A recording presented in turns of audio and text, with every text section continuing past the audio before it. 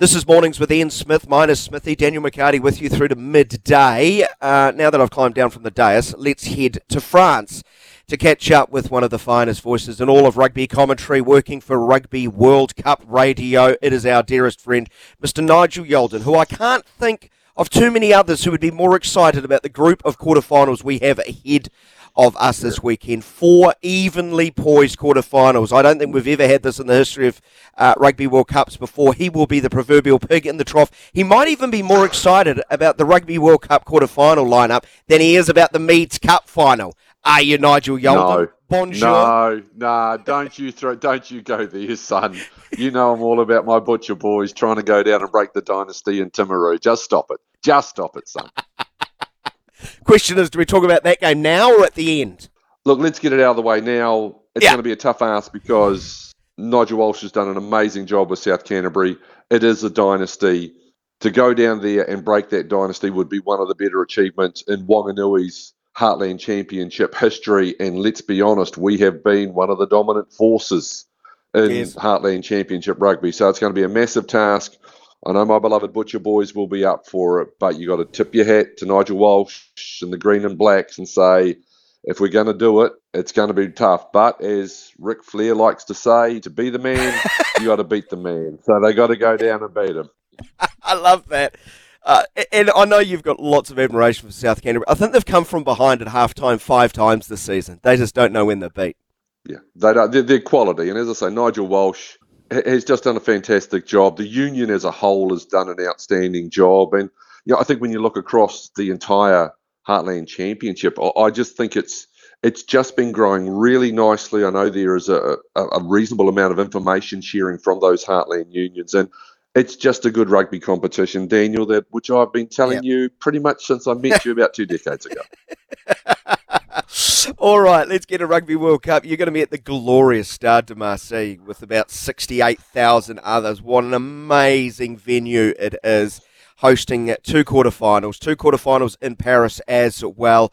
We'll talk about the 2 games that you are covering for Rugby World Cup Radio, but let's talk about what New Zealanders want to talk about, the All Blacks and Ireland. The All Blacks have announced their team. Nigel, the former newsman, or the current newsman that you still are, there's a few angles there, and it starts off with the most salacious one. Mark Talia dropped due to breaking team protocols. Yeah, but I mean, this is no surprise. I mean, we know how strong in terms of discipline and accuracy and commitment to these sort of things. It's become the All Blacks ethos. It was the All Blacks ethos throughout the decade of dominance between 2010 and 2019 under Messrs. Hansen and Henry. So, it does not surprise me whether you miss it by a lot or a little. There are standards that you have got to be held to. Ask Kevin Mialamu about this. Ask Sam Whitelock about this. Ask Dane Coles about this. These are the people who drive those standards and have driven those standards. So it comes as no surprise that for something, as I say, it may be minor, it may be significant, we will never know, but you breach that is the standards that the All Blacks hold high, whether it's a World Cup quarterfinal, would have been the same, I think, for a semi-final or a final. That's the standards they hold players to. Interesting. Disappointing for him, disappointing for the team, because he's been a really good story in 2023, both in Super Rugby and then sort of the door was only slightly ajar, I felt, when Whainganuku gets that injury sort of earlier in the year. But Talia made every post to win, so he'll be kicking himself hugely. But as far as what the All Blacks lose and might possibly gain in other aspects with switching over these wingers, would you explain that?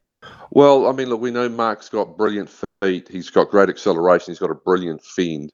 We know he can be physical, but we know that Leicester has got pace and power, and he can just run straight through the back of your spine if he so desires. So I think there's that variation to it.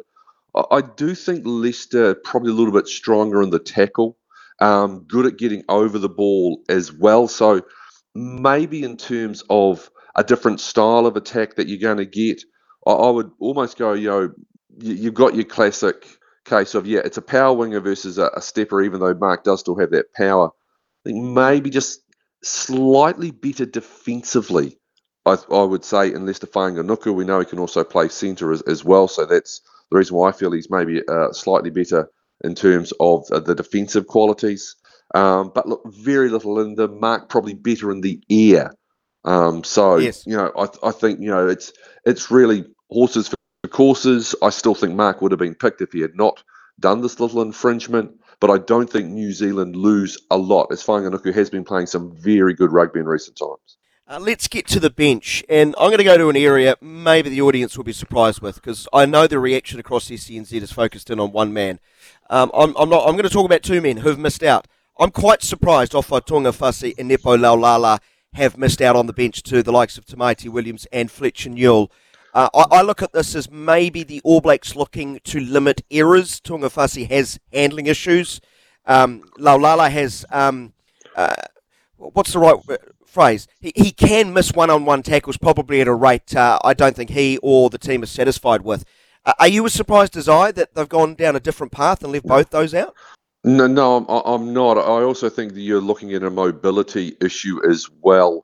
We know that Ireland are very good at exploiting tight forwards, particularly out in wide channels, or trying to get to points of the field where they can get a back onto a tight forward. I think if you go back and you look particularly at the second and the third test of the series last year, Ireland had some very good success at that, and I know there's some very good analysis rolling around on social media and other such portals as well that highlight that. And I think it's just the better athleticism as well of the younger guys like Newell, like Williams, getting your starting front row back to full strength with Ethan de Groot and Tyrell Lomax helps that massively as well. But yeah, there is going to be a lot of pressure on particularly Tamaiti Williams, who's going to get this particular run. So I think that's the other thing too. I think they just like maybe the increased athleticism, even though the other two guys have been solid at set piece. Yeah.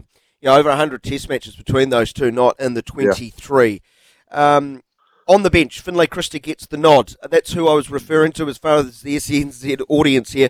One thing I did notice, Cam Roigard, he made a few errors in the last game. Do you think that is the reason? Yeah, pretty much. I was really disappointed with the speed of his pass. I thought Cam's decision-making wasn't good against Uruguay. I thought he sniped way too much, particularly when there really wasn't the opportunities that we have seen them exploit previously for the All Blacks and also for the Hurricanes as well. I think it came down to decision-making. Not having been at the press conference in Paris, I thought maybe decision-making, option-taking, speed of pass. Those are the things I thought where he'd been so good previously. I just thought he, I guess, went off script a little bit. I just thought he went a little bit off script, and I think it was quite significant. What I thought, even though they had the bonus point by half time against Uruguay, I thought it was a very shoddy 40 minutes of rugby from the All Blacks at time. Apart from a couple of wee moments of individual brilliance, I think as a collective, I think it was a bit disappointing. And unfortunately, I think just Cam's pass needed to be a little bit crisper, and he just needed to make better decisions. And I think that's the reason why they've probably gone down the Finlay Christie route, because Finlay will get to the base, he'll clear, the pass is crisp, and defensively he's really solid. He doesn't pose the same sniping threat, or he hasn't shown the same sniping threat as Cam Roigard has. I think that's probably my reasoning as to why maybe they've gone down that route. Nigel Yalden is with us live out of France. He is at the Rugby World Cup on behalf of Rugby World Cup Radio. He's calling two of the quarterfinals. We'll get to those in a moment. Nigel, just become a rugby fan now. Let's just be rugby fans, right? We eye the All Black side, and then we look at Ireland: Porter, Furlong, Sheehan, Byrne, Henderson, O'Mahony, Van der Flair, Doris, Gibson, Park, Sexton, Archie. Do I need to go on? How good is this going to be? Like, seriously, how good is this going to be? It's going to be seriously great. And like, if you sat down and you did like, okay, let's do a team of pool play, you've probably got at least 5 Irish players in there. I would have thought Tyke Byrne would have been in the mix. Gibson Park, arguably the best halfback. Sexton's been great at 10. Archie at 12. I think you could look at the likes of Keenan at the back has been outstanding. You've got the world's greatest gardener and Peter O'Mahony, the emotional leader of that Irish team. So look, they They know each other very well. They've been together for a long time. They understand all of their structures. They know where they need to be. They know what the adjustments are. They know where they need to be when things change in front of them. Defensively, the structure is outstanding. Great experience, great togetherness, and a very different mindset as well to what we have seen from other Irish sides. And I think what Andy Farrell has done and should be getting massive credit for is the belief that he's given this particular team. They don't seem to be worried about any situations. They seem to thrive in the moments of pressure, and I think they really proved that against South Africa. I thought that was a massive physical test for them as much as mental, and they passed that with flying colours. This game for me, whilst we know it's going to be a physical battle, this is the first massive mental hurdle that Ireland have to get over. They've got to get past this quarterfinal curse, if you want to call that, and they have been well and truly primed by the coaching staff, by Andy Farrell and all the support staff. They just look in an absolutely awesome spot to be able to do that. Ireland know themselves very well. We know what they do. What they do it oh so well. Tactically, though, from the All Blacks' perspective, what do you expect from them? They've just got to get forward dominance. They've got to get forward dominance, and that will allow the All Blacks to play the game they want. They want to get the ball to midfield, and they want to work play off Jordie Barrett. We saw that early on in the Rugby Championship. They want to get that ball. Preferably, let's say it's a line out. They want to get the ball middle or back. They want it down to Aaron Smith, moving away so that he can get width in his pass, and they want to get the ball to midfield as quickly as possible, using Jordie Barrett as the guy that you run play off. Now, whether it's a short ball, whether it's a going into contact and setting a platform and a target, that's the key. It all comes back. Daniel, I'm going to bore your listeners to death. It's a cliche for a reason. It starts up front. The All Black 8 has simply got to out-muscle, out-passion, be quicker, be faster to all areas. If a guy is going and carrying the ball, the cleaners have got to be there. You cannot give Ireland the opportunity to get over and jackal the ball. Bodies have got to be shifted. They have to be razor sharp on every single thing they do. If they do that, it allows the backline play to develop the way the All Blacks. It's how they did it in the first test against Ireland at Eden Park. They were trying to move the ball wide, again, trying to get not 2 men out, but trying to get it 3. This time I think they're going to try and get it out to that midfield, particularly off set piece, and that is when the play is going to develop. They're going to want to build phases, and they're going to just want to continue to work and grind and back their skills.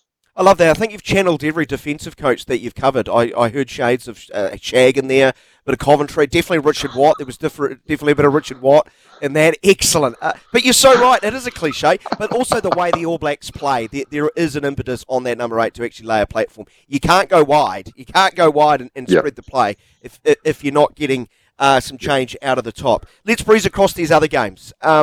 France, South Africa, breeze across. Listen to me. Like, we could spend 40 minutes talking about this game. Is it panic stations, Ari Dupont in France? No, they seem all pretty calm, and more importantly, he seems pretty calm as well. We were having a discussion about this, and it's been lovely as part of the role I'm doing here to be able to sit down and just talk rugby with some very, very good rugby minds, including one Joel Stransky, who I know you know very well, and just them talking about, how big is it going to be for a guy who's going to be playing obviously with the plate? Well, DuPont's going to be defending a lot and behind the line anyway. So he's going to be more of an organiser. He's not going to be front line. If he takes off and runs, that's where it's going to be. Now, obviously, look, even if you get tackled in the chest and you get thrown to the ground, that's going to reverberate all the way through your body, including up into your face and into that cheek. So it's as much about his mental toughness as his physical toughness, to go back to that side of things. But they just have so much belief in this guy, and he is giving them so much belief as well. So if he gets named, which I think we're all expecting him to, it's a massive fill-up for France, because whilst, yes, he's got some very, very fine deputies, they're not Antoine Dupont. They are not the guy who just helps, infuse his teammates with even more confidence than they already have. So no, the French public at this stage aren't very concerned because at the moment they are not being given any cause to be concerned. They're giving more reason to be very positive about Dupont's involvement. You know me, I'm way too emotional when I make predictions. I just can't help but think of the crowd that I got to enjoy at Stade de France, France and New Zealand. It was so loud. It was ridiculous. I just can't not think that will help the French just grow 3, 4, 5 extra feet. They're going to start with 24 players. I've got them winning. You're far more measured and analytical. What do you think? Yeah, I've got France winning as well. I think they have got the forward pack to be able to be combative against the Springboks. The Springbok pack, yeah, in terms of numbers, they haven't been as efficient as what you would think Yeah. they would have been. Up front, I Yep. think like their scrum's only around 80%, their lineout's below Line out 90. too. That just Yeah. never happens. Just never happens. So I think that's one area where I think, France seem pretty onto it with regards to their particular set piece. There'll be an area where they may even look to pressure. And then I think they've got the patience. They kick a lot. There's going to be a bucket load of kicking in this one because we know France don't mind giving the ball away and backing their defensive line. And we know that with the pattern that South Africa play, generally they go through 3 phases and then look to kick on the 4th. So I think there is going to be a lot of kicking in there. And then it comes down to, who's got the better individual game breakers. I think just more as a collective, I think there's more fluidity in that back line from France than there is for South Africa. The key player, though, for me, in terms of how this game is going to go, it's Andre Pollard. If he's back up to speed in terms of his tactical play, I thought he was good when we've seen him in the World Cup coming back into it. If they name him, and I think they should, because he's still one of, if not the best first 5 in world rugby, in my personal opinion, I think he can be massively influential. But I'm still going to lean towards France. I just get the feeling that, like Ireland, they've done so much investment in getting into the right space, having the right culture. You think of all that work that Rafael Ibanez did when he came down to New Zealand and took it back and getting everybody onto the same page in French rugby. And I just think that this is a different French outfit than what we have seen historically. And so I think they can get the job done. Couldn't agree more. We don't have a whole heap of time, Nigel, and I'm not doing these 2 games justice, the ones that you are calling. But clearly in New Zealand, those 2 games really are, firing us up as far as fans. But the other 2, there's so many ways to look at these as far as picking a path to a winner.